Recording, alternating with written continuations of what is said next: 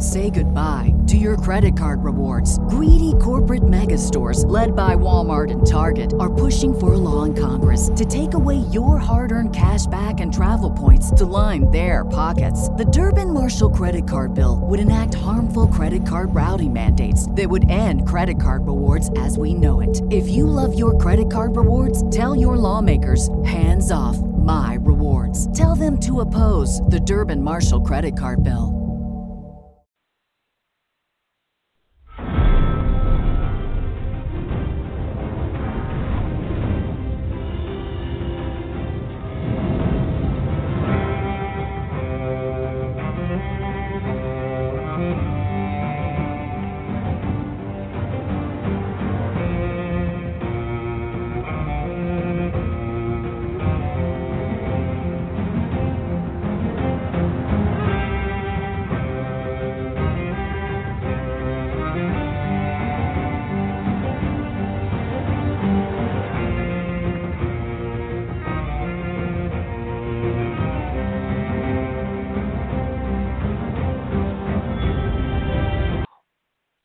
What is up, Vibes Nation? And welcome back to the fourth installment of Seven Hells, your Game of Thrones podcast review. We're breaking down episode 4 of season 8. Super excited. Can't wait to get into it. Joining me, as always, for the show, Dane Alf. What up, Dane? Dude, just happy to be here, man. You know, just 4 episodes in, I'm not one of the people that are really angry with the season. I've had a good time. And I hope that we can do this series, you know, for Game of Thrones for like, you know, I don't know. Let's do it for another year or so, man. You know? Yeah, it would be nice. Wouldn't it be nice if D&D decided to do another season? All right, never mind. Yeah. But, yeah, no, it's wishful thinking. But we will, you know, obviously get a prequel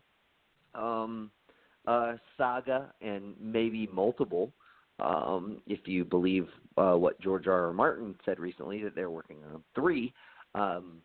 Obviously, there's been rumors that they're working on several, but they're only actually going to do 1. But hey, we'll see how that plays out. I totally think they could do 2. I think it would make sense to me, like the way that Walking Dead has Fear the Walking Dead. Like you could totally do like 2 Game of Thrones prequel series that take place in different times and different places and everything else, and have one during like, you know, the regular season stuff, and then have another one in like the off season of stuff. That would make a lot of sense to me. I think it would be totally cool. But we'll see if we get that. But anyway, we got a lot to talk about in this episode. It's funny because we had our show on Sunday, Geek Vibes Live, with I was hosting with you know, Kanan and Tia as our my fellow panelists, and Kanan mentioned that a lot of people are going to be upset after this episode, and I pleaded with him not to, you know, reveal any information as to why, and he did not. But a lot of people are upset after this episode. So, I mean, whatever information that he had, which I still don't know what he knew before, I guess I just don't really care. But, you know, whatever it was, he was right about it. But let's jump into it because I actually really fucking enjoyed the episode. There's a lot of moving parts going on. There's a lot of reasons why I can understand why some people did not enjoy it.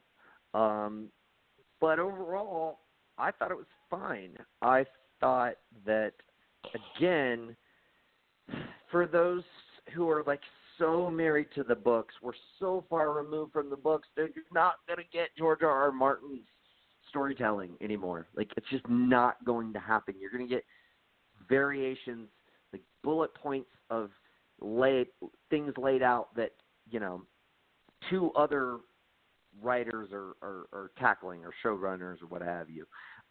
It's not going to be that. So like you really should have like come to grips with that a couple seasons ago. But hey, I digress. You know, you're more than welcome to bitch on the internet. People just they can't wait to hear it. If you want to, I mean, you don't have really to, but you know. Yeah, no, that's like I will say this. I mean, people who are upset about it want to hear it. So there you go. It's just like, you know, people upset about The Last Jedi. I wanted to hear people bitch about The Last Jedi. They're like, oh yeah, I didn't even recognize that. I can bitch about that and too. then being angry. Cool. Yeah. I don't know. Maybe you guys should find, or whoever should find some more constructive things to do. Like go listen to a Beatles album. And if you get so angry about something that you're watching, you know, or it feels so self-important that you got to get yourself out there, put yourself over on the interwebs, you know, just listen to a Beatles album. Just calm down, have a good time. That's all I'd say. You know, or some Bob Marley. I don't know why you say goodbye. I say hello. But. We're already annexing like so many people like who maybe tuned into this for the first time and they're like, fucking D&D fanboys. Yeah, God, they have their opinions. Yeah. Yeah. Well, you know, we're the unapologetic people who enjoy the show for what it is, and you know, we might have some qualms along the way, but you know, we don't necessarily let it. At the very least, if we don't like enjoy aspects of an episode, we don't let it ruin our day. You know, so and we're not going to start a petition. No, definitely not going to start a petition. This is the worst fucking idea ever. I hate petitions. I really, really, really hate petitions. They're never used correctly. No, they're really not.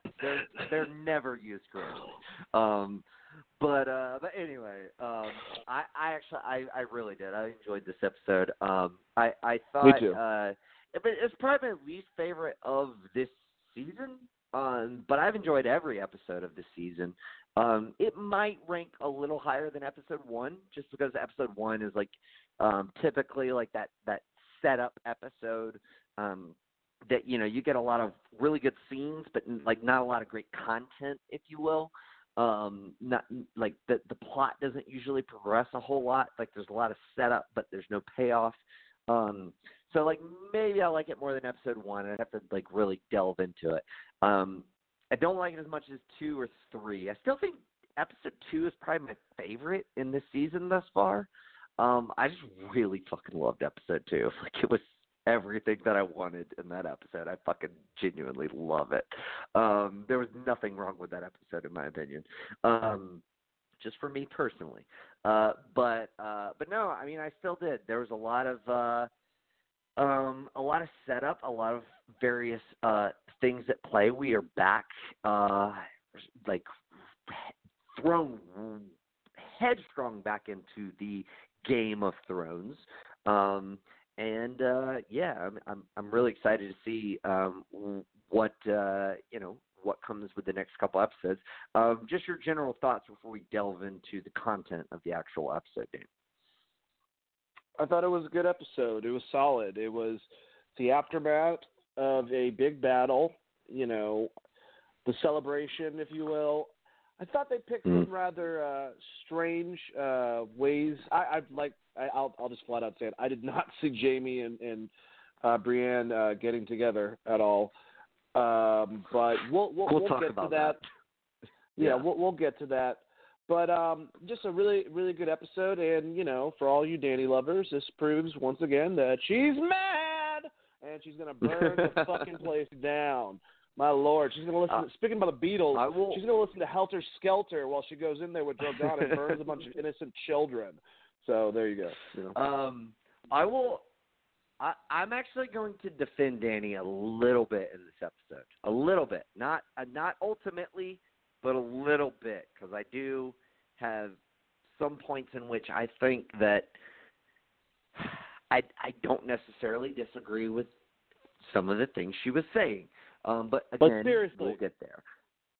Big ups on Emilia Clarke for her acting, because anyone that can show that type of level of anger within just a face change, I definitely want to give them, some props. And guys, it doesn't matter if it's your mom, your sister, your significant other, girlfriend, wife, whatever. If she gives you those facial expressions, you're fucked. So there's a warning and a good example. If you don't know, now you know. And that is the moral of the story. All right, but let's get into it. Let's dive in. Topic number 1, the funeral. I thought it was tastefully done. Again, it's hard to tell, like when this happened. Did this happen the next morning? Did they get all his bodies piled in like one in a few hours? I don't know. It's not really important. But it was well done. Everybody kind of they set up these characters to all have their moments with the fallen, whether it be obviously Daenerys with Jorah being probably the most significant one, but like even like Arya with Beric made like a lot of sense. I really like the fact that they had the moment of Sam with Ed. I thought that was going to be Jon, but the fact that they made it Sam kind of made sense to me, because they paired Jon with because he was there when he died anyway. But kind of caused it. I'm just saying. He was a coward. But also just Jon with his moment being shared with Lady Mormont, like that made sense to me too, because she was the most outspoken person to support him, last season. So I think that resonated with me. It made sense to me. But I thought it was pretty well done. I really hope that they had that celebration like a couple days later, because God only knows how bad that shit smelled, burning like fucking 20,000 bodies at once. That's rough. So I hope they didn't have the feast like later that night. But nevertheless, I will assume they didn't. I will assume that took place like a day or two later at least. But yeah, I thought it was well done. I thought it was well shot. I thought that, most importantly, particularly to me, the moment of Dany and Jorah was the one that actually really stuck out to me, because obviously she's the one who experienced the most loss out of any of those characters, and so I think. That the fact that it kind of lingered on that for longer than the others made a lot of sense to me. I thought it was very well done, I think I think they did a good job,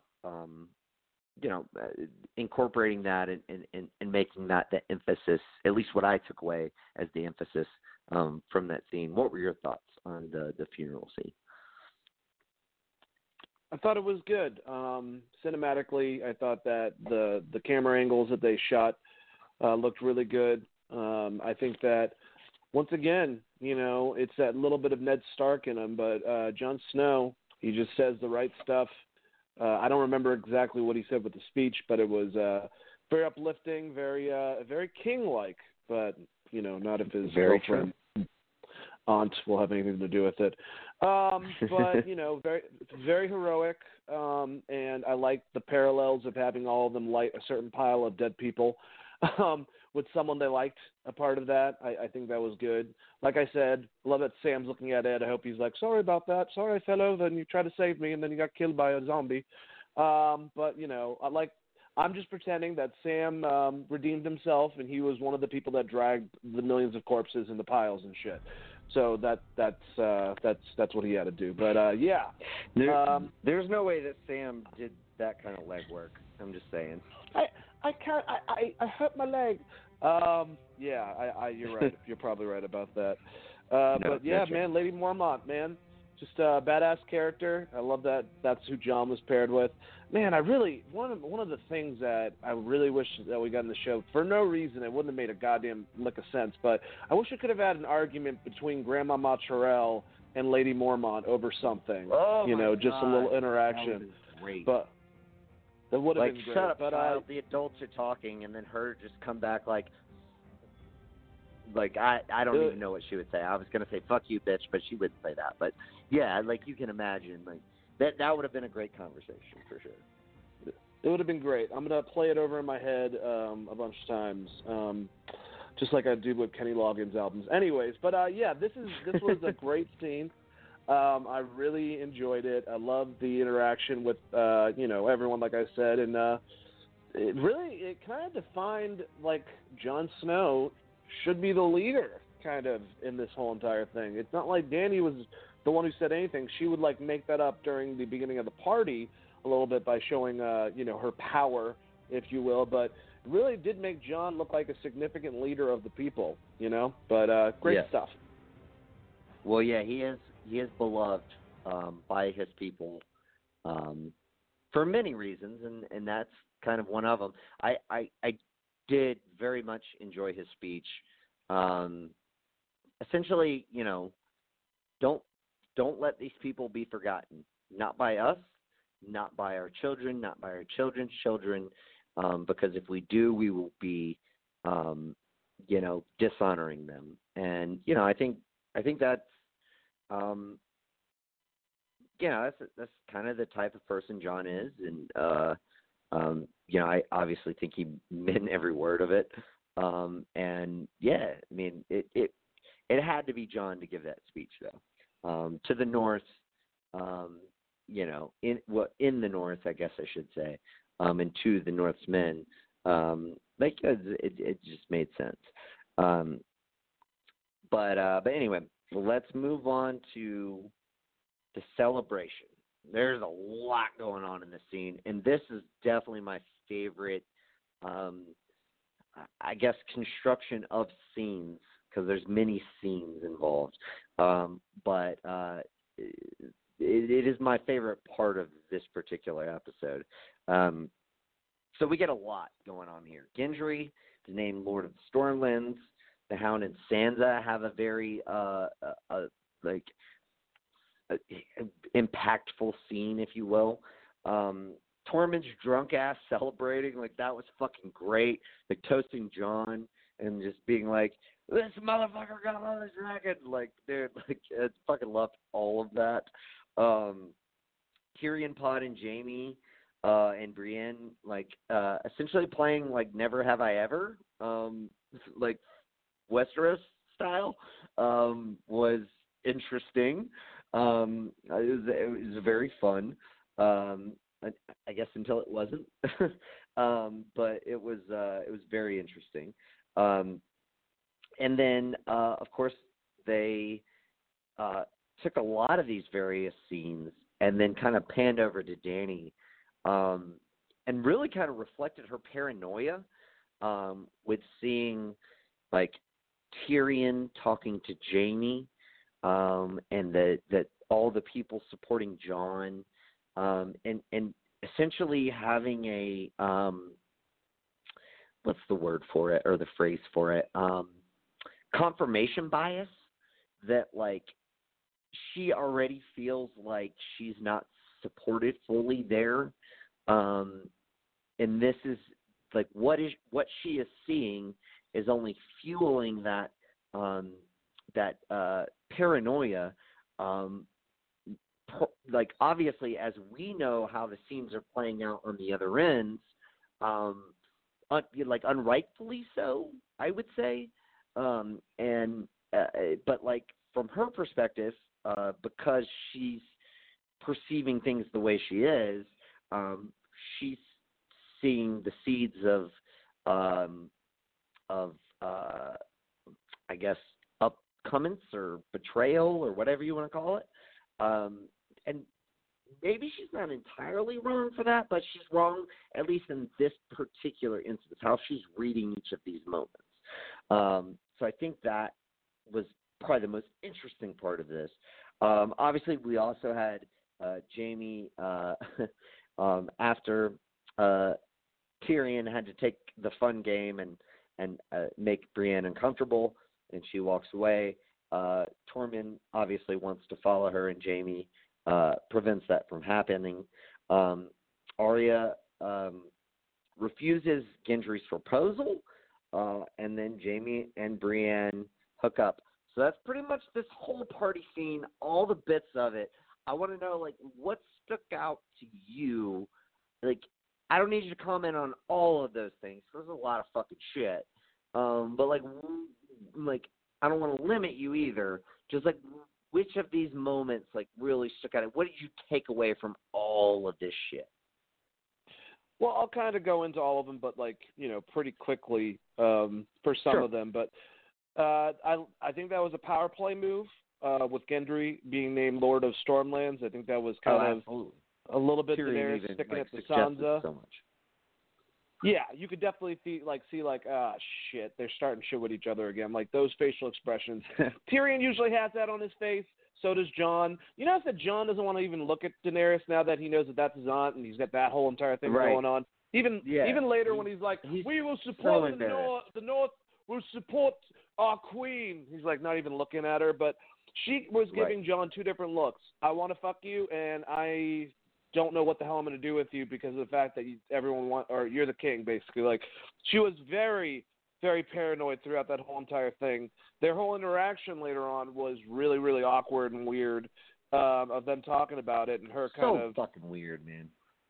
Well, she's just, and then you kind of saw that side of her, you know, that's like her father, like when she basically was like, I want you to just lie about it. Just tell your brother and Sam never to say anything about it. We'll just pretend it didn't happen. Right. He's like, you know, which is confirmed by Varys, which is something I've been bothered by this whole entire time. He's like, with her, it's okay, but he's been raised as a Stark. You know, that's not okay with him. That's got to be something weighing on him. On the second episode of this podcast, I was like, dude, Jon is not going to be cool with this.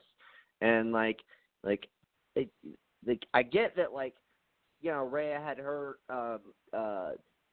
evidence as to why, like, you know, I guess inbreeding in the North, they're like cousins at least. There was a precedent for it, but still, like, it's not cool. That's not a cool thing that goes on in the North. I'll stand by that. All I said was that, you know, I don't really care if I found out that someone that looked like Emilia Clarke, you know, we were hooking up was my aunt, and I had no idea about it since birth. I'd probably say fuck it and just never talk about it again. But I mean, that's the difference. I'm not saying that it's right or anything like that. But yeah, you're just saying you're not Jon Snow. That's all you're saying. Exactly. You know, I'm glad you're so fucking noble, Jon. Good job, man. Anyway, but yeah, that scene definitely had a lot of tension. Her face in that one shot of her looking down at him and just telling him that, all right, well, this is what we're gonna do, and then he's like, all right, so what can we do? And she goes, I told you, or whatever. Like, that anger. Yeah. Jon, even if you want to get laid, you're fucked now. Like, not in the good way. Like, she's not gonna have it at all. I'm just saying. That scene with the Hound of Sansa. I want to let you like finish your recap, but we got to come back to that scene because I want to offer at least a very loose defense of Dany for that particular scene. But I want you to finish up with your thoughts on the celebration scene in general. The Hound and Sansa was interesting. The Hound goes from borderline of like trying to be the Stark girl's like uncle to being like that douchebag that was just known their dad for a long time and just got wasted at their bar and made comments, but he's known since they were like little. But yeah, it's great job, Hound.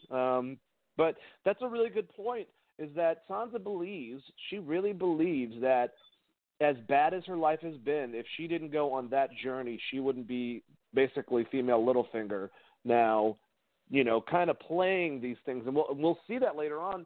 Benioff and Wise even confirmed that her telling the information to Tyrion was actually strategical more so than her needing to tell someone. Like, she's definitely got more so. she's been taught by the best, basically. Cersei, Littlefinger, and she knows how to play the game. So that definitely came out to that. And I love how the Hound, as fucked up as he says, he's basically like, I try to protect you. I wish you would have listened to me. I was trying to, make sure you didn't have to deal with that. Now, his way of going about that is a little bit different. Tormund is the frat brother that just likes to drink and tell all of his friends in a very, very loud way that he likes them. I've celebrated with my brother's fraternity. There's usually that one guy that's had too many drinks. Sometimes, not Tormund. They have like 2 collared shirts on for some fucking reason, and they pop both of them. But that type of guy usually is the Tormund of the party. And I loved it. I love that he got kind of C-blocked by Jaime, because Jaime actually had a thing for Brienne. Didn't see that coming. Their whole game. And also, Tyrion's that douchebag friend that, if he gets in, when we were younger, if you were playing anything like Spin the Bottle or Truth or Dare, he was the one guy that had to take it way too fucking far and just make it weird. Right, and make then everybody uncomfortable. Yeah. Just fucking, seemed, good job, Tyrion. It honestly seemed a little out of place to me for his character, but I've kind of given up on expecting, I guess, any semblance of his character from 3 seasons ago. I'm just like, all right, I'm down for the ride. Let's see where it goes. But I know we're not those people who shit on the show, but I will give the people who do shit on the show some credence in saying that, I do think that D&D have really, I don't think they've done a good job with carrying Tyrion's character on past the reading material that they had. I think Tyrion just becomes an asshole when he gets drunk. I don't disagree there. I think there's many. I think there's many examples of them failing to sort of have this character, be, I guess, what I expect him to be within the books. But, nevertheless, again, it is what it is. I don't ultimately have, a huge gripe about it. I think it will play out a lot differently if we ever do get the books. Yeah. And then this episode really had part of it was inspired by Can't Hardly Wait, because it was just a teen, like a party. Because then you had poor Gendry. You just became Lord of the Stormlands, and you got laid, and you were all excited about it, and you're like, I'm gonna go tell this girl that I love her, and just put way too much stuff out. I've done it. I've been that person before, man. It happens. I've been that person before.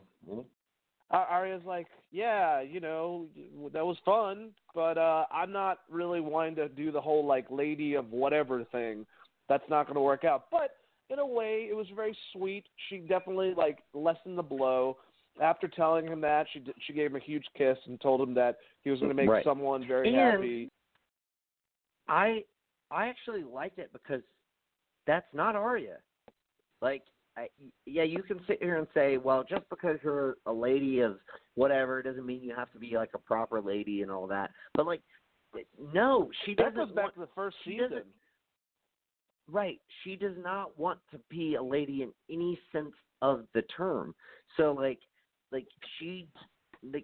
not even that yes, she could be a quote unquote lady, but still have whatever, her personality intact and all that. That completely, to me anyway, completely undermines everything that she kind of stands for. So I liked it. I honestly would have. What I would have liked is for Gendry to be all right then, well, fuck it. I don't even want it then. I'll come with you. I don't want to be anywhere that you're not. I'll come with you. And then, if that had backfired on him, okay, fine. But like I think as far as in fitting with her character, it was totally like that's totally how I feel like she would react. I don't want that. It's not me. No, I completely agree. I'm wondering, Nick, if Arya seems to have a very grim sense of what's going to happen with her. Yeah. And that doesn't always end up being the way it is, obviously, but right. Who knows? Arya really could go out in a blaze of glory. We have that green eye thing, and correct me if I'm wrong, within that whole entire thing that she was told, both Cersei and Daenerys, I think, both have green eyes. So I don't know if Daenerys does she have green eyes? I thought she had blue eyes. I was just watching the episode, and she. I'll look up Emilia Clarke's eye color after. I know that the actual character in the books has purple eyes, but I don't know what eye color she has on the show. Because Targaryens. I don't think she has purple. Well, no, I know that, but like Targaryens in the books have purple eyes. That's like a trademark, purple eyes, like super blonde hair. So like that's in the book she has purple eyes, but I don't know what color eyes she has on the show. I have no idea. So I'm wondering how many people that ship Brienne and Jaime were excited about that whole entire thing, because that kind of happened out of nowhere. I'm not saying I wanted Brienne to hook up with Tormund or anything, but that was a little weird. Gotta admit. No, I liked it. I thought it was fine. I wasn't like throwing fist bumps in the air about it. Here's my thing. I totally think that they set it up as like you can correct me if you think I'm wrong here, but they totally set that up as like it was a sympathy fuck. Like, am I wrong? I mean, obviously, like Jaime's like, oh, well, she's never had sex. Like, she's like, I know she's into me. Like, maybe I'm drunk. Like, do you know the reason why I don't think that? I didn't find it to be romantic. Is I guess what I'm getting at. Well, why did he keep on going back? Because he was with her 2 other nights. They showed scenes of him in the room and stuff like that. True. The one right before he left. That's true. So I don't know. True. I think that she's way more in love with Jaime than Jaime might just kind of be fond of her, and that's about it. He can't get over Cersei.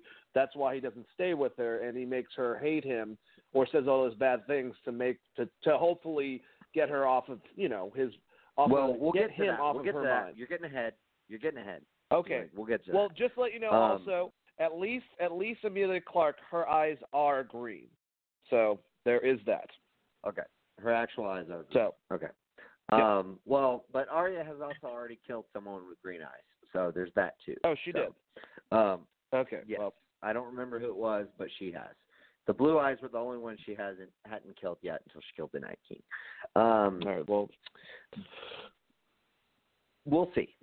I mean, you never know. But all right. Dany's paranoia. What did you think about that? The way they portrayed that, because like I thought that was like really, to me, it was like the highlight of the scene. Like I said, like when she's looking across the audience and she doesn't really have anybody there with her. Tyrion's off with his brother. Jon's off with his friends. Varys is there, like off in the corner, being creepy. But she didn't really have her people anymore. I don't know where Grey Worm and Missandei were in there, but like she didn't really have anybody with her. Probably scissoring. She, gosh dang. Okay, yeah, probably. But like she didn't have anybody with her there, and I think that only helped to kind of fuel like the fire that is like her brain churning, thinking of all of the bad possibilities thinking of the worst possibilities of these varying conversations and these, like, what it all could mean, and ultimately, like, you know, kind of storms out. But, like, I think they did that scene so well where they just, like, kind of slow it down and, like, cut out the noise and, like, see her looking at all of these various things. I think it was a very good setup for her as a precursor to her scene with John later. What did you think about that? She does not trust the situation at hand. I mean, we kind of figured that out with the talk later on with them. If people find out, you know, I mean, their relationship's going to be toast. Whether John wants to be a part of it or not, you know, that's going to disrupt that whole thing. And then she loses her, you know, the highest in command, which, when it comes back to it, even if Daenerys is doing this for the greater good, which I really think that she believes that, she's also needs that power in order to do that. So even if that's blinding her from reality of the fact that maybe the power is more important to her as of right now, that's what she believes, and that's what's in her psyche to get her forward. So that's why she makes the decisions that she does later on. That's why she keeps on going back and forth with Sansa, playing little power trip things, not listening to her advisors. This whole episode is kind of a downfall of Daenerys, more so than any episode previously. She even loses one of her children in it by not really thinking ahead, maybe. So, well, I don't know. I don't know if there was anything that they could do. Thinking ahead.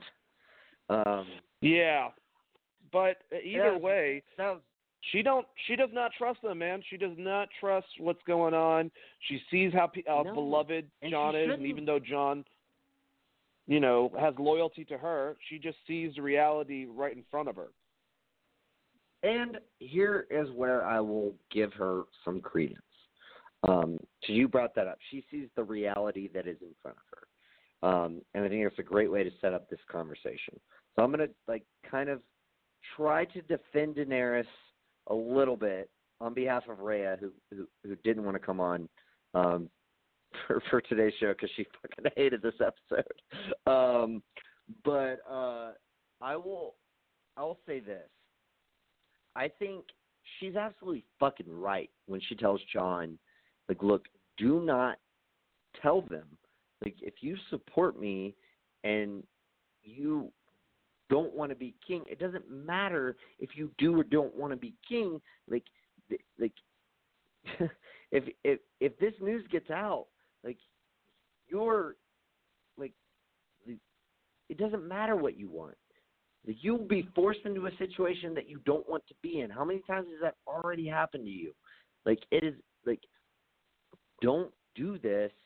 It's not good. And I would have, if I was John, and again, like, there's so many variances here, but, like, I would have been cool with telling Arya. I would not have told Sansa. Would not have told her, because if you're John, you have to fucking know she already hates Dany, like, for whatever reason. Like, there's the reasons aren't really totally laid out, but, like, they show little aspects of them. But she hates her. She doesn't like her at all, and that groundwork has been laid. John knows this. She's like, so smart. Do you think that Sansa told Tyrion just because she knew that Tyrion would tell Varys, and Varys would try to? Oh yeah. No? Oh yeah. Well, no. Yeah, I do. I think she told Tyrion because she was making a somewhat of a power play move. But we'll get to that. As far as their conversation, I don't disagree with what she was telling him. Like, look, if you want to make this work, I've explained to you how we can make this work. But, like, if we don't do it this way, it's not going to work. And she's right. It's like we've already seen like how it's not going to work. It's not going to work out the way that they want it to work out, however it works out. But maybe you can admit, though, like, that even though I think she believed it, and that's what she said, her face at the end of that, when she really got pissed off at him, kind of was like the same face she would make to people demanding that they bend the knee. To me, that was kind of like she was getting aggressive about it. She was getting pissed off that he wouldn't fucking listen to her, and because she's got to be the queen, and that's the whole mission. It doesn't fuck you, John, and your bullshit. We can't talk about this shit because then I can't be queen. And obviously you don't even care. You don't even want to be the king. I do want to be the fucking ruler, and you're fucking this up right now. I felt like that was there a little bit of tension. I don't disagree with you, but I mean, again, I don't think she's wrong in the sense of if all of this is going to work out with her being queen, which John seems to like actually want, like he supports, if that's really what he supports, then like he should goddamn know better not to tell Sansa. Like, I'm just saying, like, dude, if you're John, you should fucking know like what's going to happen if you tell her. You should know better. Like, you should know that, like, especially their whole history, man. Like, Sansa has never, ever had like this kind of loyalty to Jon. Arya has. You can trust Arya. They have that history. Sansa does not. Sansa's going to look at the situation and say, I don't trust this bitch, and I know I gave Jon my word, but I think that I will, make what I think is the right decision regardless of any word that I gave. And Arya would not do that. Arya would keep her word to Jon because she has that connection to Jon. But Sansa would not do that. And you should damn well fucking know she better didn't. if you're Jon. Right. And that's what I'm saying. Like, I knew it as soon as you told her. I was like, Sansa's going to fucking spill the beans. That's the thing. Like, Dany was right. Dany was absolutely fucking right in saying, like, this is the way we keep the peace. This is the way that we, if you really want me to be queen and you want to like, you want this to happen for me, then this is what we have to do. And she was right. Like, I'm not questioning how you perceive her motives. I'm only saying that, like, she had the foresight to know, like, what Sansa would do with that information, and she was 100% right. And Jon should have fucking known that.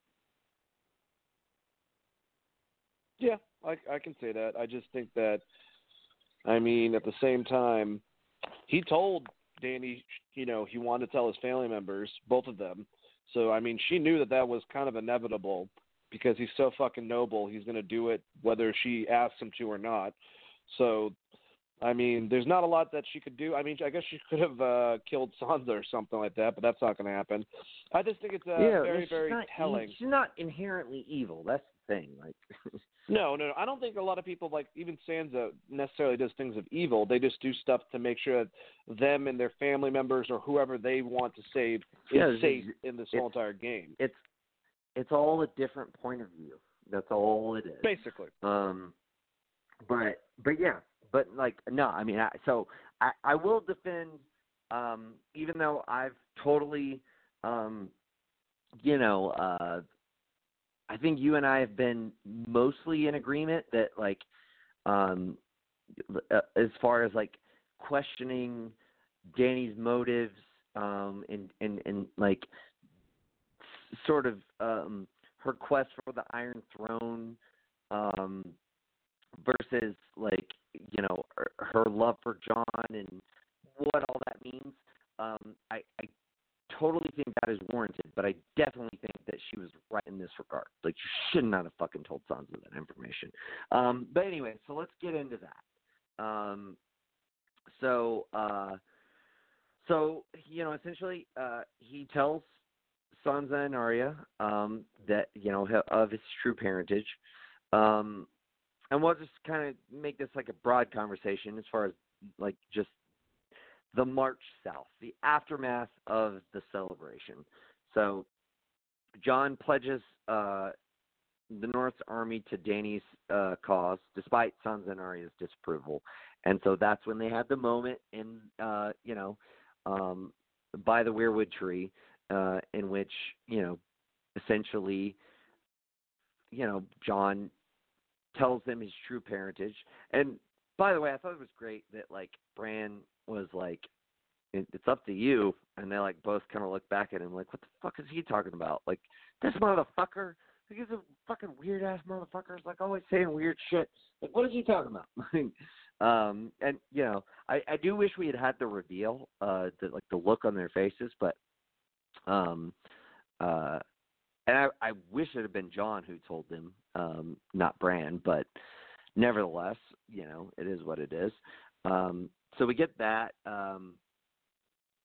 and then obviously we get Tormund giving his goodbyes, Jon giving his goodbyes with Sam and Gilly, and then we get that shot of Jon leaving with Tormund, Ghost, who Jon asks Tormund to take north with him because obviously he's a fucking direwolf.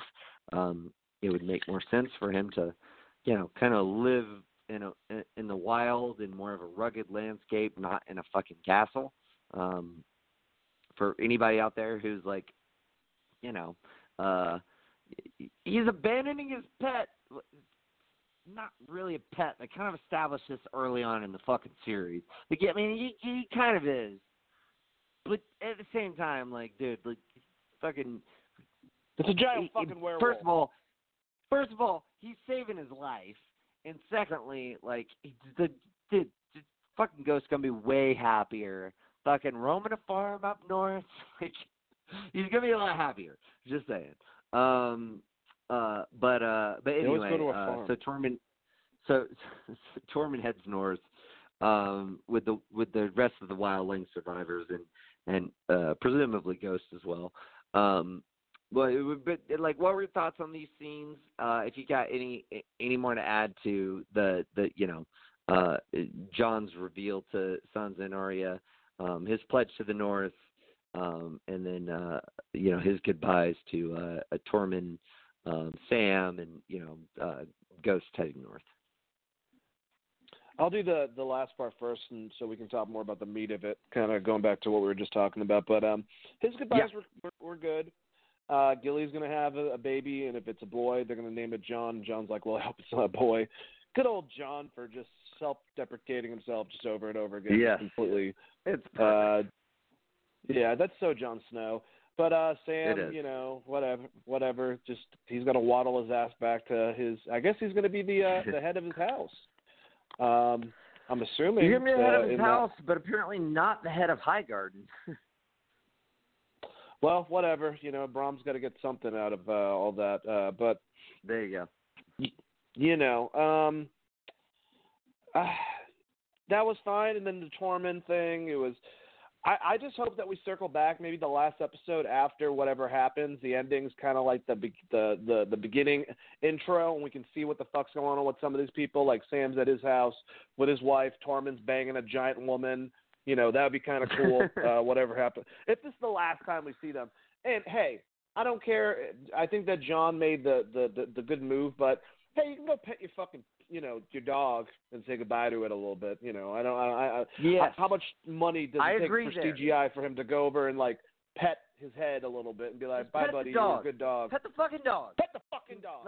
Like thanks the dog for saving your ass so many fucking times, Jon. Like, that's all we want. Just fucking give him a pat on the head. He gave him the same look that Daenerys was giving half the fucking people at the party the night before. That wasn't even a pleasant look at all. Right. Yeah, no, I agree. Jesus Christ. I totally think that, come on, you go pet the dog. Yes, I agree. Well, the thing about beforehand, though, before they start the march, them discussing stuff, I thought Sansa had a very, very good point when she was like, we can't do this now. Like, the men are exhausted. They were just in a battle. How the hell are we going to now just send them into this battle? Can we just wait, try to structure stuff out? basically, not only that, I don't think she said this, but then you can also find out what's going on with Cersei, by Raven or whatever you have to do.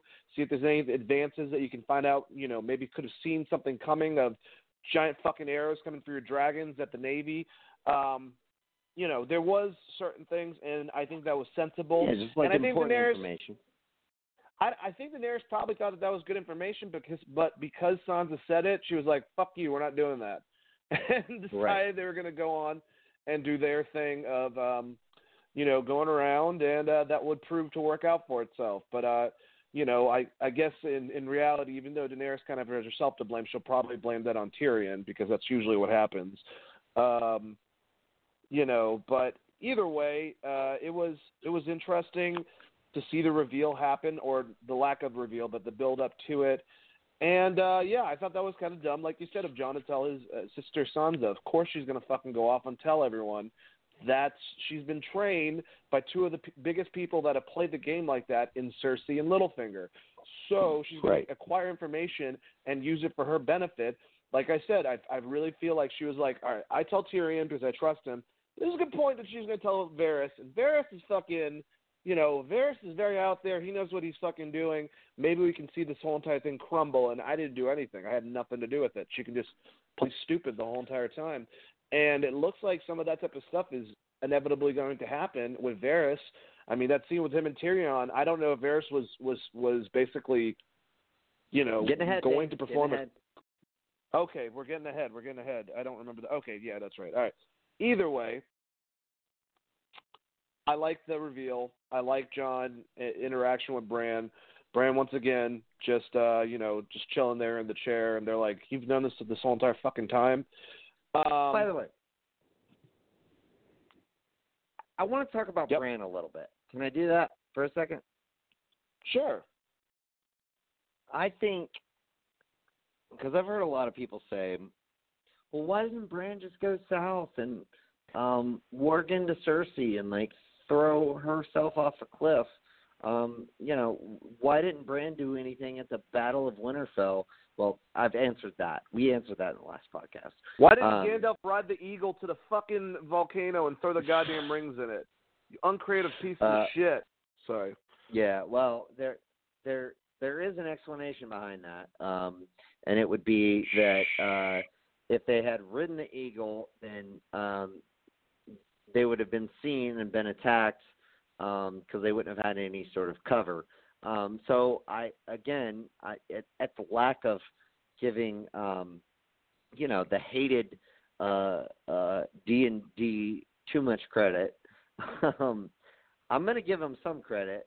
I think that Bran, and I don't know if this will ever be explicitly explained, I think Bran, and I mentioned this, I think not last episode, but the episode before that we did of this podcast, I think he can, in a way, see semblances of the future. Like, he can see all of the past, but I think he can see, and it hasn't been explicitly explained, but I think he can see some, versions of the future or something. I think there's a reason he's not necessarily participating in this battle, in this war for the throne. And I think however it plays out, obviously we don't know how that will be yet, but however it does, I think there's a reason that, Bran didn't just go south with them, warg into Cersei and throw herself off a cliff, because maybe that sets up for a worse future than if this battle plays out the way that it does without his involvement. I think that is something that people fail to... Doctor Strange. Exactly. Yes. I totally think that Bran is totally Doctor Strange. And, yeah, I mean, I think that his lack of involvement is voluntary. I don't think it is... I don't think that aspect of this show is poor writing. You can pin a lot of things on them for poor writing. I don't think this is one of them. I think, and like I said, we might never get explicitly why, But maybe when we see everything unfold over these last 2 episodes, we will know why Bran did not intervene, because everything had to play out a certain way for the betterment of the realm, in a sort of Varys kind of way. So I don't know. We'll see. We'll see if that happens. But anyway, you mentioned Bronn. So Bronn shows up, and he's just like, "Hey, motherfuckers, how's it going? I got a crossbow. I'd kill you both right now, but I want to make a deal." And they make a deal. Just fine scene. I didn't think there's like I thought it was fitting for Bronn's character to have that moment. I never, like, when we talked about it in after episode 1, I think, or episode 2, one or the other. I basically said I don't think he'll kill them, but I think that essentially he will try to use that knowledge and that position to kind of elevate himself to try and get the most out of this situation. And that's exactly what he did. It's what I expected him to do. I'm fine with it. Cool. I didn't think it was a great scene. Thought it was a fine scene. No problems with it. What did you think about that whole shindig? I thought it was very in character of Bronn to kind of put his reasoning, show that he was being serious, that he likes both the guys, but he saved both their fucking asses before. He's almost died because of them. He's done a lot for them, and now he has this option, and all he's saying is if you guys have a better offer, we'll go with that. But you guys have promised me shit before in the past. Hasn't really happened. Same thing with your damn sister. The whole Lannister always pays his bets. I don't think Bronn really believes that, for good reason. Right. To an extent. He might have gotten paid off something, but everything, it always ends up screwing up and blowing up in his face. So now Tyrion, there always ends up being a quid pro quo, like a catch. Yeah, exactly. So he gets that offer to a bigger kingdom, if you will, with Highgarden, and I guess that's going to be it. I thought it was very telling when Tyrion's like, "Are you going to march south? We could use someone like you that knows the palace." And he said, "Oh no." So I'm just wondering if this is going to be the exit of the character of Bronn. If that's the case, kind of lackluster. I would like to see him be a part of that battle. So maybe Cersei's like, obviously they don't have to share a scene. I know their background and everything, but Cersei realizes he didn't fucking kill the brothers. He's actually helping them, and he can be a death within the battle. Something quite heroic, where she gets the mountain, says, "Hey, kill that motherfucker." Mountain goes after him. Something happens, maybe saves Jaime and dies.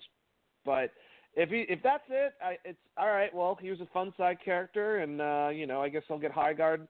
I really just don't. Maybe I don't remember, and I'll pass it to you because this is all I really have to say about it. But how does Tyrion have the ability to give that kingdom to Bronn? He doesn't really, other than That's what I thought. He's the hand. So the fact that, well, here's the thing: the fact Highgarden doesn't really have a ruler right now because the Tyrells have been killed off, and then the Tarleys have been killed off. So there's not really like there's no true line of succession as of now to Highgarden.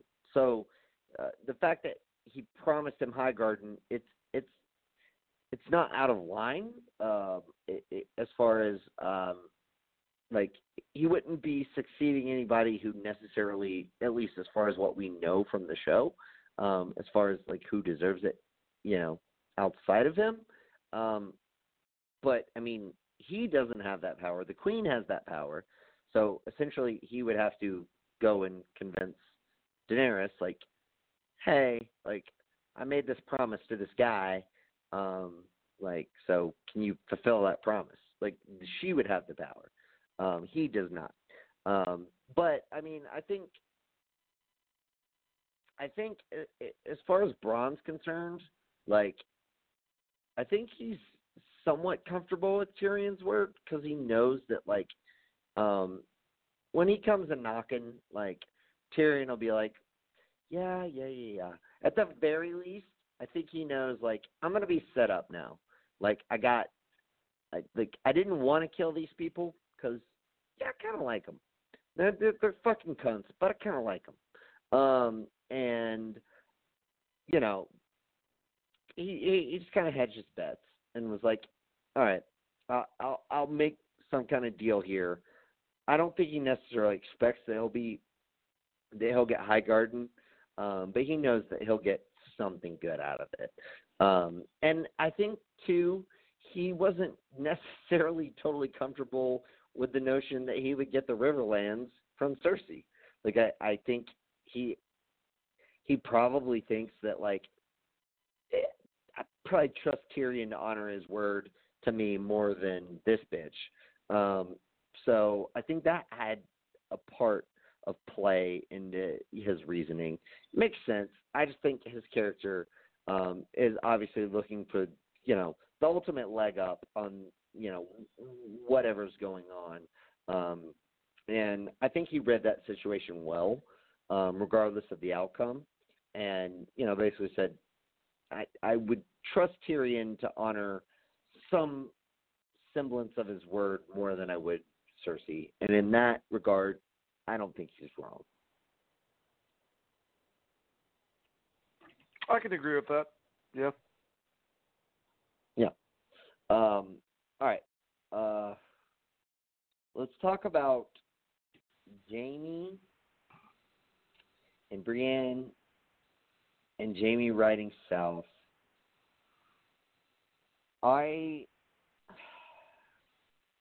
So obviously this scene was set up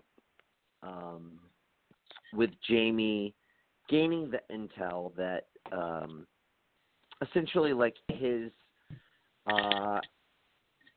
of the attack that had happened. So we're kind of jumping ahead, but I want to talk about this first before we move on to the attack that set this up. But he decides to ride south. He totally, basically tells Brienne, like, look, I'm not a good person. I'm a fucking terrible person. I have done this for Cersei. I've done that for Cersei. I would do this. I would have done that for Cersei. I'm as evil as she is. I'm so telling my age here. You know what this reminded me of? He reminded me of in Air Bud when the little kid has got the basketball dog, and he's like, hey, like the like clown dude is coming after his dog, and he wants the dog, and he's like, I don't see any other option. Like I'm gonna tell the dog to like go away, and he's all crying and shit. That's kind of what it reminded me of, honestly. Like just Jaime basically trying to. He didn't want to. I don't think he wanted to reveal why he was really leaving. I don't think that's why he was leaving. I think that. Why is he leaving, though? I don't know, and I have a couple different theories, but I obviously look. He knows that Cersei put a hit out on him. Like fucking Bronn told him that I was sent to kill you both. So I think that kind of pisses him off. I think he wants answers for that. Like, so you sent some motherfucker to kill me? Because I rode north and honored our agreement, like that we, gave to fight the dead. I think that's why. Ultimately, I think that's like my main theory. I think he wants answers from her, And I think, honestly, like I just think he didn't want to. I didn't think he wanted to, like, delve into the depths of everything with Brienne at that point in time. And again, I do think part of that whole thing was a sympathy fuck. I totally buy that. Like, I know it's not like politically correct to say or whatever, but that, come on, dude. That was him, like, being like, I know this woman is in love with me. I know, like, granted, like, I don't think he doesn't love her back, but he's obviously not in love with her the way she's in love with him. And I just think that, basically, he was like, I have answers that I need. I have questions that I need to have answered. And I just don't think he wanted to go into it with her. And so he just says all of this shit. And I do think, too, that Jamie has a battle going on in his head as to whether he is a good person or not. I think that's kind of a battle that maybe we all have at certain times. And I would understand somebody like Jamie really having a struggle with that, given all the things he's done. So I don't know. That's my theory on what's happening there. What do you think about it? To me, even more so than Reek, if you will, Jamie is the most redeeming character throughout Game of Thrones. He's someone that I firmly hated for many seasons, and then had this storyline with Brienne that kind of just showed a different side of him. And I think it kind of gets all wrapped up into this whole thing of him realizing, like you said, my sister, who, for whatever reason, he's in love with, sent a friend of his, really trying to make it personal with the same, the thing that killed his father as the instrument in which to kill him. She set up all that stuff for either him or Tyrion. It didn't really matter to her. So that's got to be messing with him. The fact that he knows that she's pregnant is going to be messing with him, that they're going to storm now the front because the way that they were going to do it did not work out.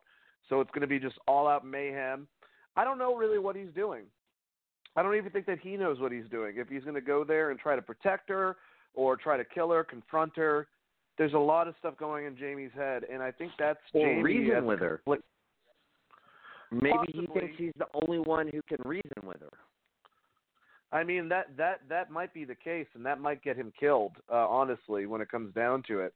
But or it might get her killed. I'm not sure. Tyrion tried the same thing, tried to reason with her. Obviously, she would listen to Jamie over Tyrion. But, like I said, I think that was a move with Brienne to try to get her as, I guess, as unattracted to him as she could, just by being an asshole towards the end, admitting all the problems within himself, to try to, I guess, ease the blow. But I think you're right. I think that totally he wasn't so much in love with Brienne, but he definitely cared about her, and he thought that possibly something could happen. But now his mind's back onto someone that he always thinks about, and that's Cersei, and what he's going to do, how he's going to confront her, what he's going to have to do with what side. There's a lot going into it, but it'll be very interesting to see what the Kingslayer ends up doing, when given the opportunity. If they'll have to say screw it and kill Cersei or whatever, happens, or if we'll end up seeing Jamie try to be noble and good and it doesn't help him out at all and he'll end up getting slaughtered for it. So who knows? Right. But we'll have to wait until the next episode, I guess. Yep. Yeah, I like. I don't think this is going to happen, but I do think there is it's a slight possibility, like 1% chance, that less than zero chance of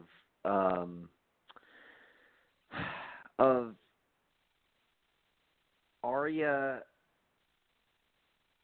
Jamie showing up and it actually being Arya because she killed him on the road. Because she's on the road, the Hound's on the road, Jamie's riding on the road now. He's maybe like a half a day behind them or whatever. I totally think they are setting that up. I don't think that's what's going to happen, but I think it's a possibility that that face swap situation could happen. I hope it doesn't at this point. I want to see. I would be disappointed with Jamie's arc if that is how it ended. But if he had died protecting Winterfell and then it happened, it would be one thing. But nevertheless, I don't want that to happen now. But I think it's a possibility. But no, I agree with you. I don't know what he wants, and I agree with you further. I don't think he knows what he wants. I really don't. I don't think he has the slightest clue of what he's going to do when he gets down there, and I think he's just trying to figure it out along the way. And I think a lot of things that may happen within the next episode will influence any sort of decisions that he makes. And I hope to see him follow through with his redemption, and I hope that this scene with he and Brienne was just essentially like a like we said, him trying to play up the worser parts of him to essentially ease the blow of him leaving, I guess. But we shall see. All right, let's move on. Rhaegal, R.I.P. So Dany's forces are sailing back to Dragonstone. Nobody thought to think about the fact that there's a fucking Iron Fleet that might be just hanging out waiting for him. Now I will say this. I guess maybe Dany should have known about the whole arrow thing because of the scene last season where her dragon was shot with an arrow. But the fact that they were mass produced so quickly and that there were so many of them and all of that, I guess that could be somewhat excused. Obviously, the dragons were flying as scouts in front of the ships to look out for any danger, and at the first sign of it, a dragon died because of the equipment, the artillery that they have crafted. I don't have a huge problem with this. I do think it's somewhat foolish to fly the dragons out front. I get the fact that there's spotters that are looking for danger and everything, but those are your most useful artillery assets, what have you. Just fly a ship out front, bro. Fly a ship, sail a ship out front with who the fuck ever. Don't try to fly your dragons out front to protect the ships. It's just a bad play. I think the fact that Dany doesn't have any real generals left after Jorah's gone, and obviously we lost Barriss a while ago now. It sucks. Obviously a stupid play. It totally shocked me when it happened. I was oh my fucking God. Oh my God. I think I said that 3 times in a row. Because, Rhaegal got hit once, and then twice, and then the third time was like through the neck, and it was just like done, son. And I was like, oh my fucking God, like what the fuck is happening? Yeah, it was a rough look for Danny and her forces. Probably, I'll give some credence to the critics here. Probably like slightly poor screenwriting, but nevertheless, they played it well. It totally took the audience by surprise. I think in that sense it worked. Yeah, like down to one dragon now.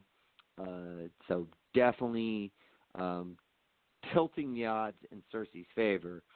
What did you think about Rhaegal's death and the subsequent, I guess, scene in which the ships were decimated as well, and they had to kind of swim up on Dragonstone? I guess coulda, shoulda, woulda, man. I mean, and I completely get it, and I understand where people are coming from with their criticisms of this scene. But for me, this is in character to how Daenerys has been. She's been very sporadic. She's not fucking thinking straight. She's very defiant against her advisors. She wouldn't listen to them. She kind of rushed into this, man. And yeah, she has a fucking dragon. She has two of them. They probably could have gone very, very high in the sky and seen something like that coming up. But she didn't. She kind of went head in. She thought that she was unstoppable, and that's the mindset that she has, and it ended up screwing her over with Rhaegal. And, this is another thing. I don't think we've gotten this in Game of Thrones. Like, we've had people die, but something that takes you by surprise that you really did not see coming. And as soon as one arrow went through him and then there was like two more and he was done, it was like, whoa, that's crazy. And then they started attacking fucking Euron, man. And I know it's Euron. I'm calling him Euron because I can't stand him. He's just too damn cartoonish, and he just annoys me. I can't wait. I hope Jaime actually beheads his ass. But fucking Euron and their forces taking those same exact arrows and just putting them through the boats, destroying them. Tyrion and all of them that were on that one ship, Varys, getting capsized and ending up on shore. But unfortunately, Missandei was not a part of them. So I guess that she listened to and went and hid out wherever Grey Worm told her to, which would end up being another casualty of war along with the dragon for Daenerys, and just set things more in motion of taking Daenerys, who has been at times very sensible, very intelligent, understanding that her ego might get into things, if you will, but being able to put that aside and just setting her to that level of, not the mad queen or anything like that, but very similar to her father's, anger levels, if you will. And I thought this was a very good scene, a very telling scene. I kind of understood, like I said, why they did it within the story itself, because, in fact, like I said, Daenerys is not in the right state of mind, I don't think, to not see something like that coming. I think that she's too damn headstrong. She went in head first. One of her damn dragons got killed. She probably should have saw all that coming. She probably should have prepped for that a heck of a lot better. There's a lot of things that she could have done, hindsight 2020. But good old Dany, she's got to do what she wants to do, because girls just want to have fun. So I think I won't address that. I'll say this. I think that you could chalk this up to poor writing. You could chalk it up to Dany's arrogance. I think either plays relatively well. I think that given that, we've seen as much as we've seen from Dany, and given what we saw from her character in the room, in the battle room when they were planning this assault, I lean more towards her arrogance. Now, it could be a combination of the two. It probably is a combination of the two, honestly. But it's definitely they definitely set this up as her being like arrogant about like going back to King's Landing and just like conquering it. Yeah, I mean it obviously didn't work out that way, and she kind of had to suffer the consequences for it. So poor Rhaegal, R.I.P. I've seen a few people posting up things saying like we didn't see the body, like maybe he felt like no, that motherfucker is dead. Did you see that last arrow? He's so dead, like so dead. Like don't even like Yep. No, he's dead. Dead as shit. Like I'm sorry, but he's fucking dead. But yeah.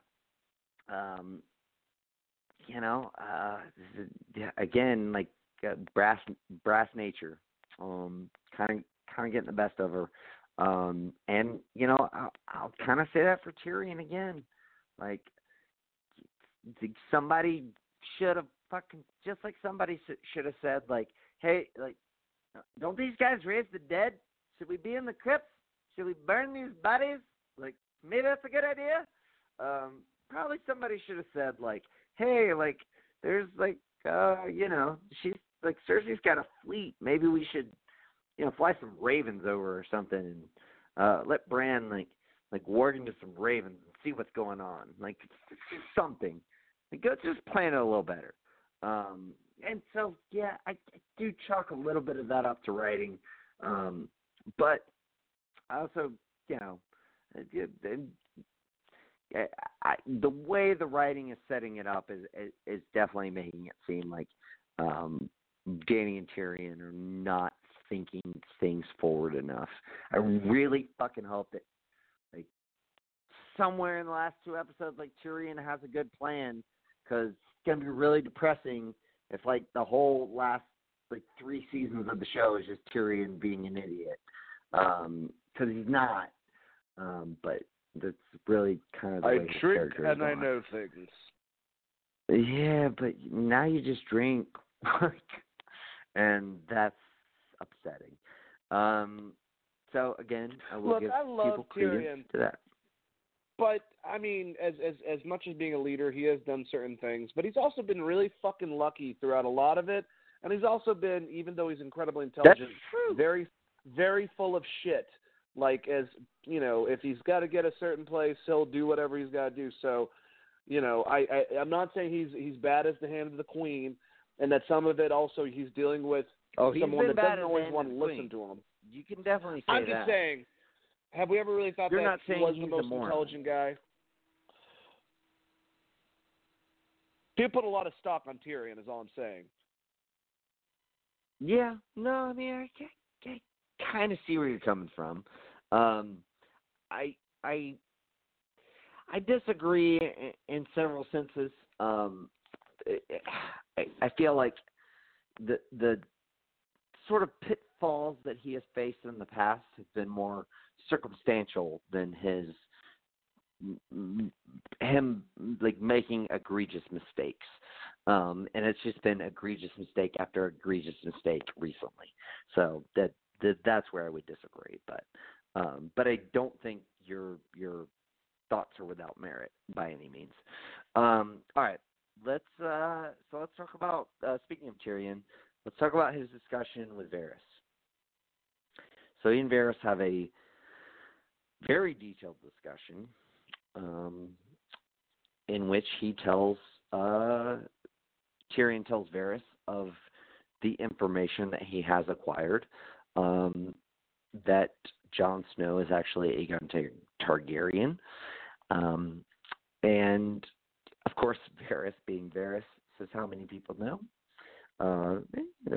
8 maybe, and like so at that point it's not.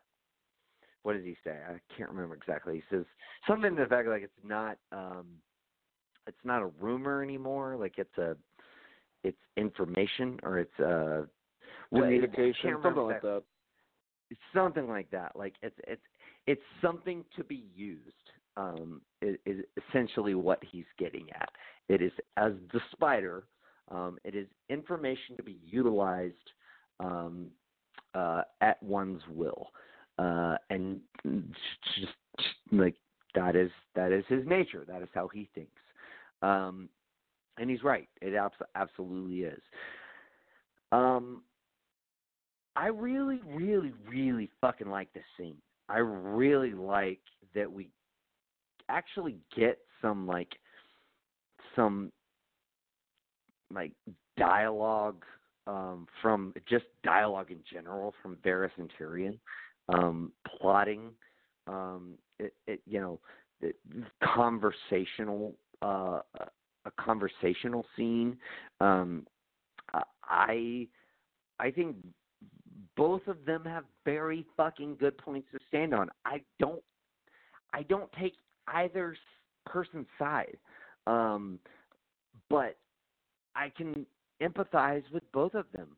Like, I understand Tyrion. He wants to believe in Daenerys. He wants her to succeed. He knows the best parts of her and knows if she shows the best parts of her, she will be a good queen. On the other hand, Varys is looking at the situation like, I've seen the worst parts of her, and if we see the worst parts of her, then, maybe we get a very, very, very bad queen. And look, these people love Jon Snow. They fucking love him. He doesn't even want their love, and they love him. Like, Daenerys wants everyone to love her, and, she obviously got it in Essos, but in Westeros, she ain't getting shit. But for Jon, he doesn't even want their admiration, and they just give it to him. There's something that draws people to him, and maybe somebody who doesn't want to be the ruler should actually be the ruler. And I think that was the part that hit me the most. But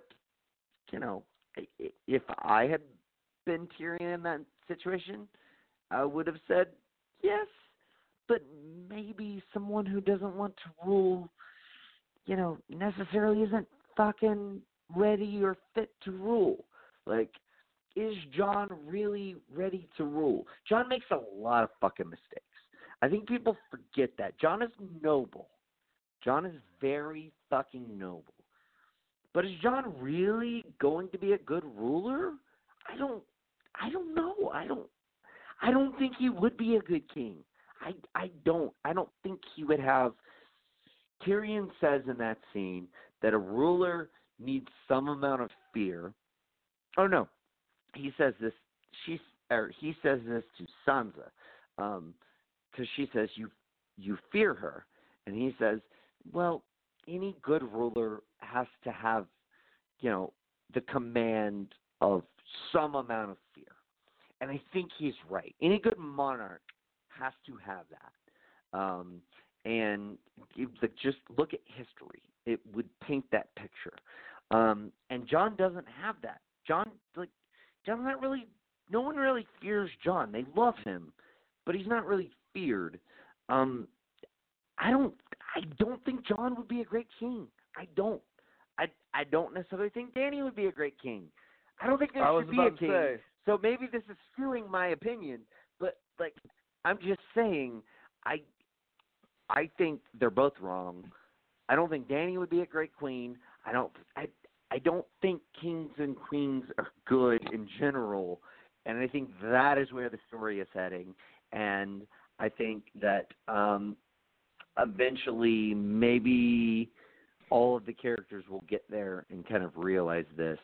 And I think that's what they're setting up. I don't think they're setting up Daenerys ultimately being – I think they're giving us a solid Kansas City shuffle, if you will. I'm assuming you've seen Lucky Number 11. The old Kansas City shuffle. Takes left, goes right.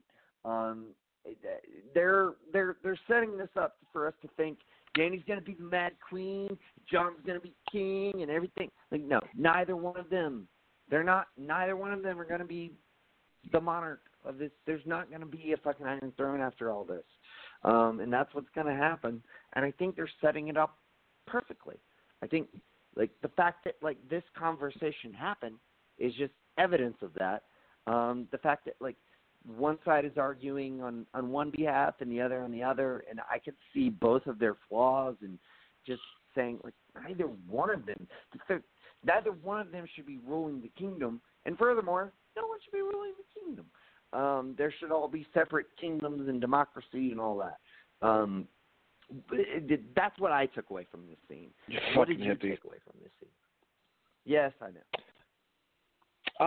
I really liked it. Two of my favorite power players discussing stuff in the dark, all secretive.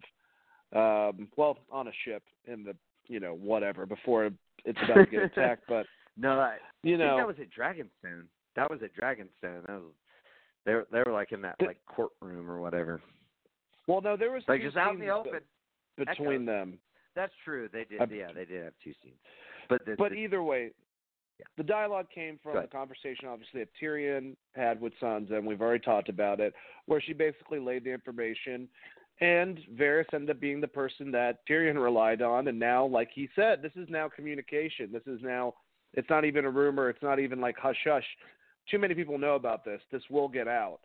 And it's only a matter of time. And I don't think Varys even, like, believes in Jon, but I think that at this point, he's worried that, he tells Tyrion, I've ruled under tyrants before, I know what that's like, and it goes one way and then ends up in another. But I also like some of the things that Tyrion was saying to him, like, how many people have you ruled under? Like 6? Like, when are you going to actually pick someone that you believe in and actually put faith in them? And his whole thing's the realms, which all right, he's worried about thousands of people, but the spider, he acts pretty fucking noble, but he'll be pretty ruthless and cutthroat if he has to. He's always been like that. I mean, realize, and we've gone through this, he sent for Daenerys to get killed as a child, in order to, because he was a threat. Yeah, I believe so. I don't think that was him. Didn't she call him out about it last season for doing it? I think he knew about it. I don't think he was the one who. I mean, Robert was the one who, went about it. Because Robert Baratheon. Okay, well, Varys was a part of the people that might have talked about it. He might have been a part of the reasoning. Either way, he supported her claim from the beginning because he had a pact with I forget his name, the bearded dude from the fucking first season that introduced both Daenerys and Viserys to Khal Drogo. I can't remember his name. I'm sorry, but no. I mean, he did not try to have her killed. That was not him. I'm almost positive, like 99%. All right. Well, either way, Varys is pretty fucking noble, but pretty cutthroat if he has to be at the same time. He's always been like that. He's not like Littlefinger, but I just find that, he's trying to do. I feel like Varys kind of acts like it's for the better of the realms, but it also could be better for his position, at the same time too. So he kind of goes to the flow. That's what he's done. He's evolved throughout this whole entire throughout the kingdoms and stuff like that. So him and Tyrion literally says it like, you are talking about, us overtaking her. Like this is not a good idea. Right. And he's like, you've never thought about this? And, Tyrion was like, well, having thoughts about treason and talking about out loud is two different things. So obviously right then and there, Tyrion also has some doubts in the way Daenerys has been acting. And, the fact that he's been fucking up doesn't really help things at all either because he's not proving himself to be a good hand. So it's a big catch-22. And we have the ending part with Varys basically threatening to kill Dany in short words. And Tyrion kind of tries to correct him or get him to rephrase that. And he says, I'm not going to say anything else. I can't talk about anything else out loud. So, Right. what the fuck is Varys going to do? He doesn't feel now in his head that Daenerys is fit to rule because he's worried about her becoming a possible tyrant like her father, and that's Right. now he's tunnel vision. That's how Varys is. When he realizes something, the gatekeeper or the for the better of the realms, whatever, he's going to try to get in that direction for whatever reason. Will Tyrion tell on Varys now that he threatened his queen? I don't know. Or will he let her go? Because that's a lot of information. He basically just threatened Daenerys right in front of him, and he says that he still wants to give her time and he has faith that she'll be the right queen. So that causes a conflict in itself. What's going to happen the next episode? Are we going to get this type of dialogue? Is there going to be any type of act of betrayal? Will Varys be called out for his shit? I have no idea. And how will Dany react when she's shown, by just an example, killing Sam's father and son, her level of remorse sometimes given the situation. So I don't know. I don't know. I thought it was a very, very cool scene, though, between those two characters and very calculating and telling of, the two scenes combined, if you will, of the two of them talking. But I think they trust each other, but at the same time, they both have opposite sides of the spectrum. So that's going to be very interesting what happens from it. Yeah, I like that point that you bring up with will he tell Dany? I mean, will he have time to tell Dany? Like, where does this next episode take off from? Because I think that is important. But, yeah, I mean, I think at the very least, I think this will have some kind of payoff. I don't think they would. I mean, maybe they would, but I don't think they would set that up without any kind of payoff there. At least a conversation revisited. But yeah, I do wonder about that, and how that situation will play out, and what I think Tyrion brings up a really good point to Varys, when Varys says, "I serve the realm." Like, what does this mean, the realm? Like, you serve all these people. You don't know these fucking people. Like, why do you serve these people? I want these answers. We're never gonna get them, but I do. Is Varys just like a saint? Because he didn't seem like one. Like you said, he's like a very ends justify the means kind of person, and that's not a saint. But yeah, he's such a strange character. I'm so glad though that we got to get a lot of these two characters in this episode.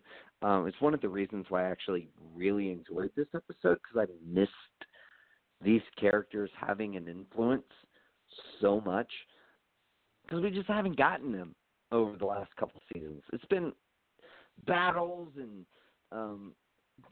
scenes that they don't have any involvement in, and I really felt like this scene was kind of one of those moments where I was just like, yes, finally we're getting the discussion between two of the brightest minds in Westeros, and I just thoroughly enjoyed it, and I understand both sides. I really do. I understand Tyrion's devotion to Dany, and I understand the other side. I get it. I get why he doesn't want or isn't inclined to necessarily support her fully, and we got that in their War Room Council, and that's something I don't think we have mentioned. When essentially he was like, look, you told me if I ever just vehemently disagreed with what you were saying, just to tell you, I vehemently disagree with what you're saying. This is not a good idea at all. And the fact that she kind of downplayed that, obviously that kind of fed into his decision making. They killed one of my children. They're your pets. And damn it. Do you understand? Does she understand the birthing concept? She walked through fire with 3 stones, and they turned to dragons. She did not give birth to any of them. Sorry, semantics. Yeah. I mean, to her, they're children. But no, I don't think that that Varys really. I don't think that for him personally that it's anything about self-gain. Like, I really do think the way they've set up, at least in the show, the way they've set up this character, like he is all about this is what needs to be done to, protect the realm. And they've set up his character as much to, like, really feel that way. Because, like, just look at the way his character is. Like, he's the master of whispers. He's the spider and all that. But, like, also, they give us that backstory, which is in the books, of him being castrated on the streets in Bravos. I think it was Bravos, and by a sorcerer. He ended up, like, killing him or whatever, and roaming the streets of Bravos until he gathered some money and came to Westeros and all that jazz. He knows what it's like to be those people. He is the person who has risen to power, at least some form of power, who knows what it's like to be in those people's shoes that are the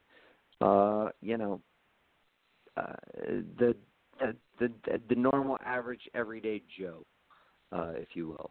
And so I think that that setup and that connection makes sense to me. And so I get his motivation. I really like Varys. I think he's a great character. And I think it makes total sense that he would, in essence, like, he would fall on his own sword if it meant the betterment of the realm. I think he would do that. Well, to go full circle into what we were talking about, to what I was talking about, in season 1, on the episode The Wolf and the Lion, he was a part of the small council that decided that they were going to, basically poison the children or find some way to kill both the Targaryen children. And his reasoning was because he was trying to seek to serve the realms. So that's always been his thing. It wasn't his idea, but he was a part of that council. And that's his whole thing, is that if he thinks it's for the betterment to serve the realms, he will be a part of something, even if it's not the most not the best thing, if you will, not the most good thing, if you will, noble. Absolutely, yeah, and that's kind of his MO. Makes sense. All right, last topic, Missandei. Man, he's fucking heart-wrenching. It was beautifully shot.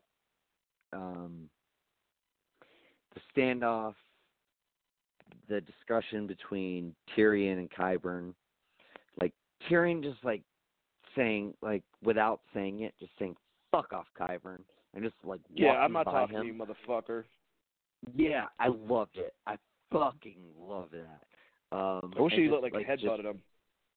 I guess he'd have a jump, but I was gonna say I don't think he's tall enough. But maybe like kneecapped him. That'd have been nice.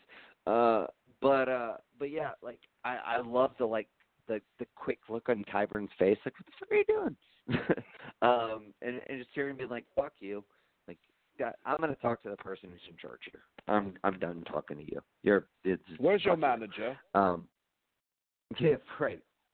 Exactly. And so like he walks up to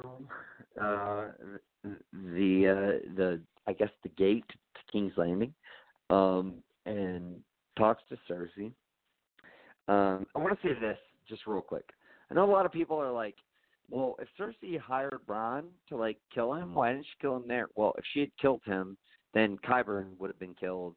She wouldn't like lose her hand for like why. Like, her hand has done a really good job. Tyrion, not so much for Dany. Like why would she want to make that trade? She wouldn't. So there's your explanation. Just it's that simple. Yeah, Tyrion anyway. didn't make giant arrows or raise the dead. You know, he didn't do that. Right. Yeah. Exactly.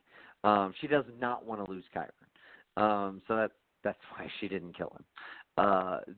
Like that's just the simplest explanation. But his plead with her was obviously very sentimental.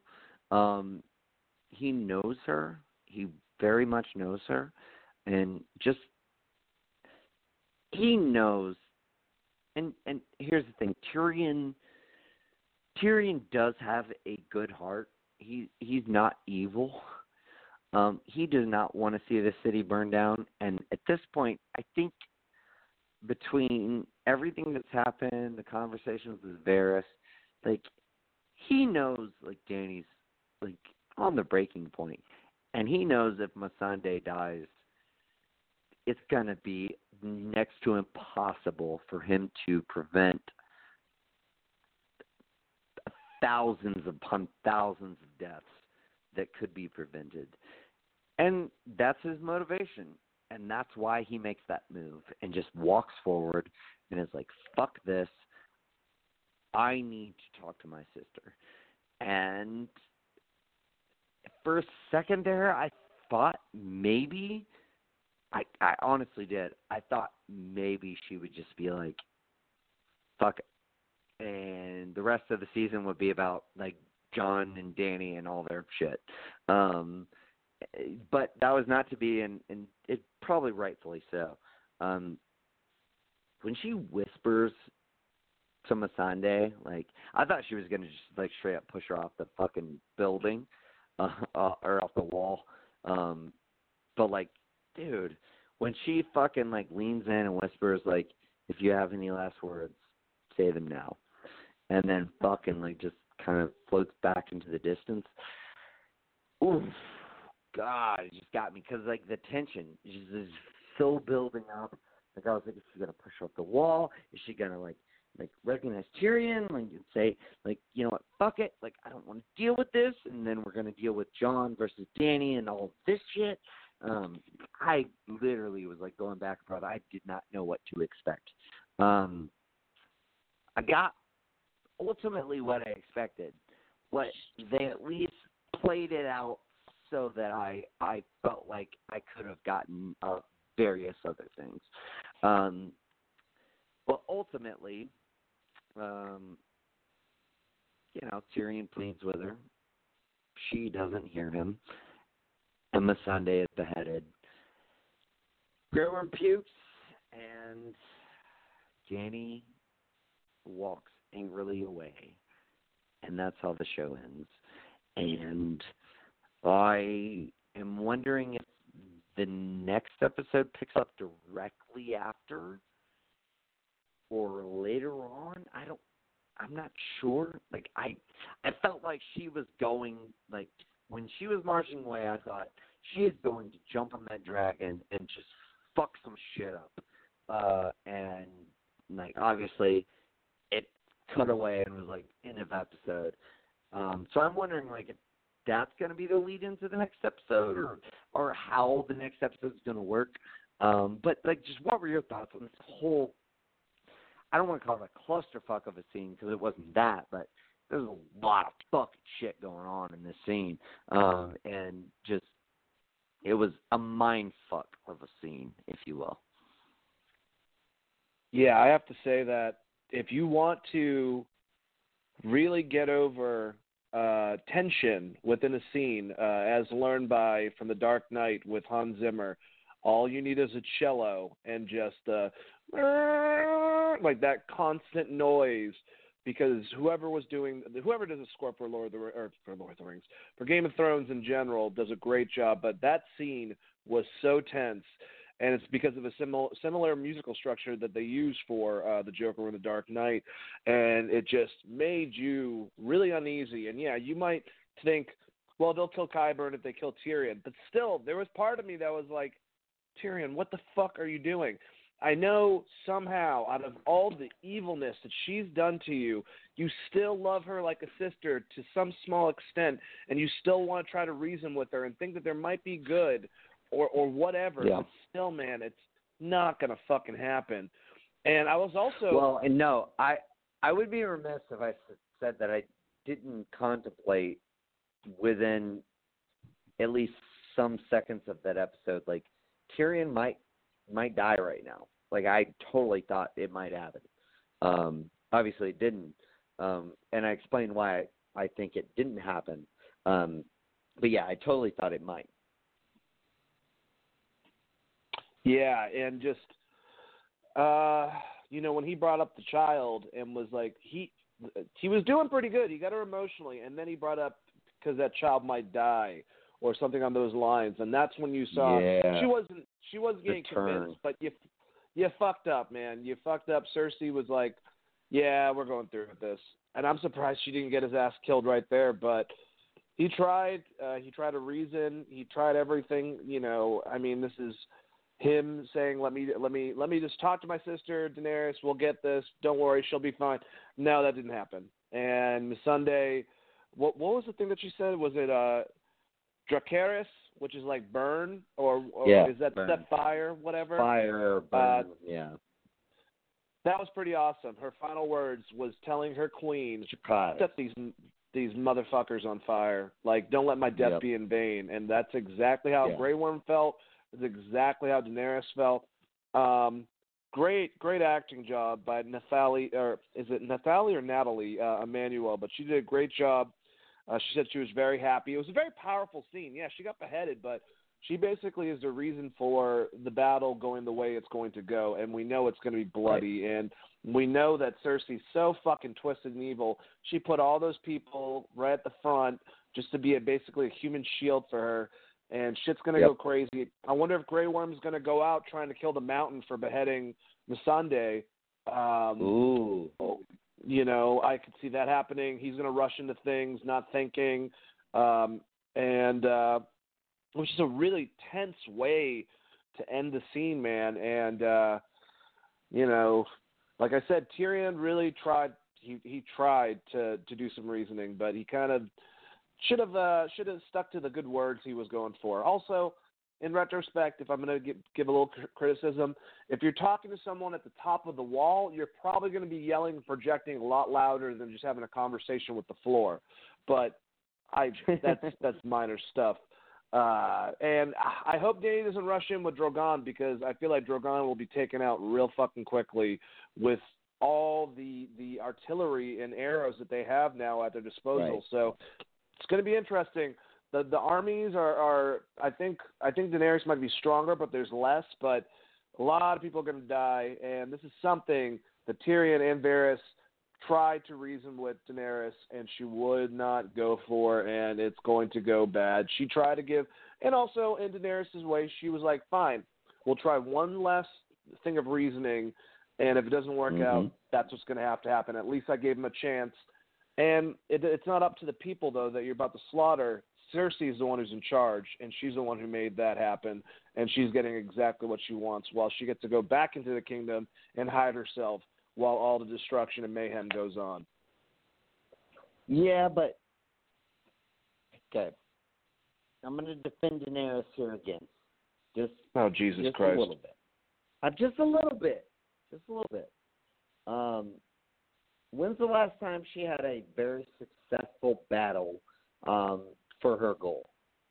It was when she decided to fucking ride in with her dragons and the Dothraki and just fuck up all those motherfuckers at the Reach.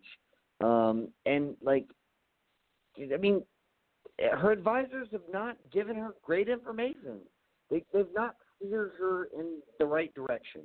So, I can't blame her, ultimately for acting A, emotionally, and B, all these motherfuckers, telling me like to be patient and blah blah blah and everything. She's fucking up. Like I get it. I get it from her perspective. I'm not justifying it. I'm not saying it's right.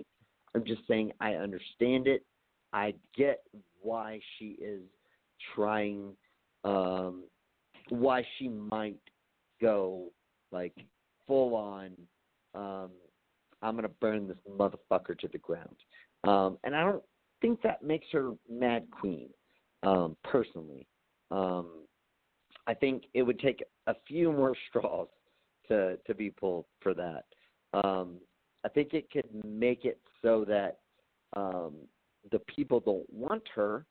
I think it's more likely that she dies in this battle than anything else. But I get it. Well, I understand it.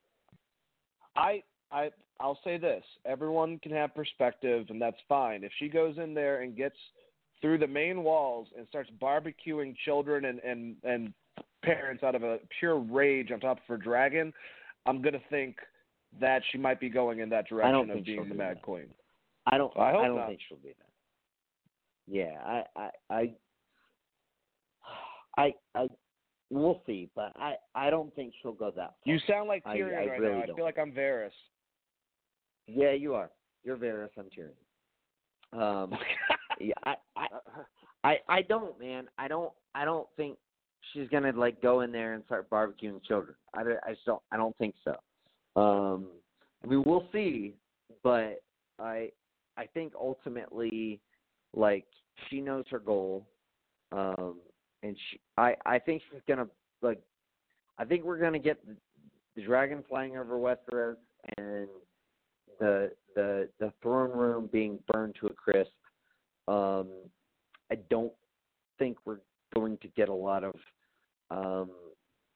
unnecessary deaths. I think she will avoid those at any cost, at any way she can. But, they're going to make it hard for her to avoid them. So we'll see what kind of reactions, what kind of judgment that she has in those situations. All right, overall grading of this episode. Dane, on the spot, what do you give it out of 10? Out of 11, because we go to 11. What do you want? Well, if we go to 11, I'll give it an 8. Agreed. I think, I would have given it a 7, but because we get to 11, it's an 8. My God, I think it's fine. I think it's a fine episode. It's not great, but it's okay. Well, apparently the next episode's battles, from what Emilia Clarke said, the next episode's battle is going to be bigger than the Battle of Winterfell. So, whew, craziness. We'll see. Yeah, I don't know. We'll see. All right. Well, that wraps it up here. Dane, obviously, we got some cool shit coming down the pipe. We got Full Court Press tomorrow night. We're going to be recapping Game 4s of all of the playoff series. We might have a situation in which all of these series are tied 2-2. It is a very distinct possibility, depending on what happens tonight. But we're at least going to have 2 series tied 2-2. At worst case, 2 series that are 3-1.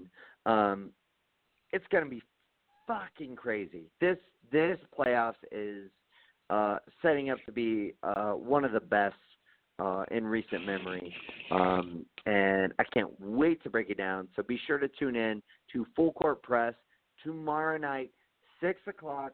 We're going to be breaking out all of the action that goes on.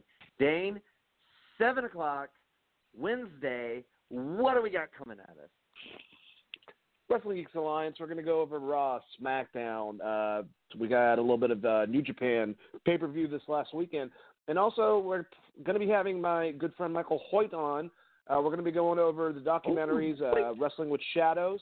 They had an episode about the Montreal Screwjob in which Vince McMahon publicly screwed over Bret Hart for the title because he was going over to WCW, and there was a lot of mayhem and bullshit from it. So, definitely check it out, 7 p.m. EST on Wednesday. Nice. Can't wait to see that.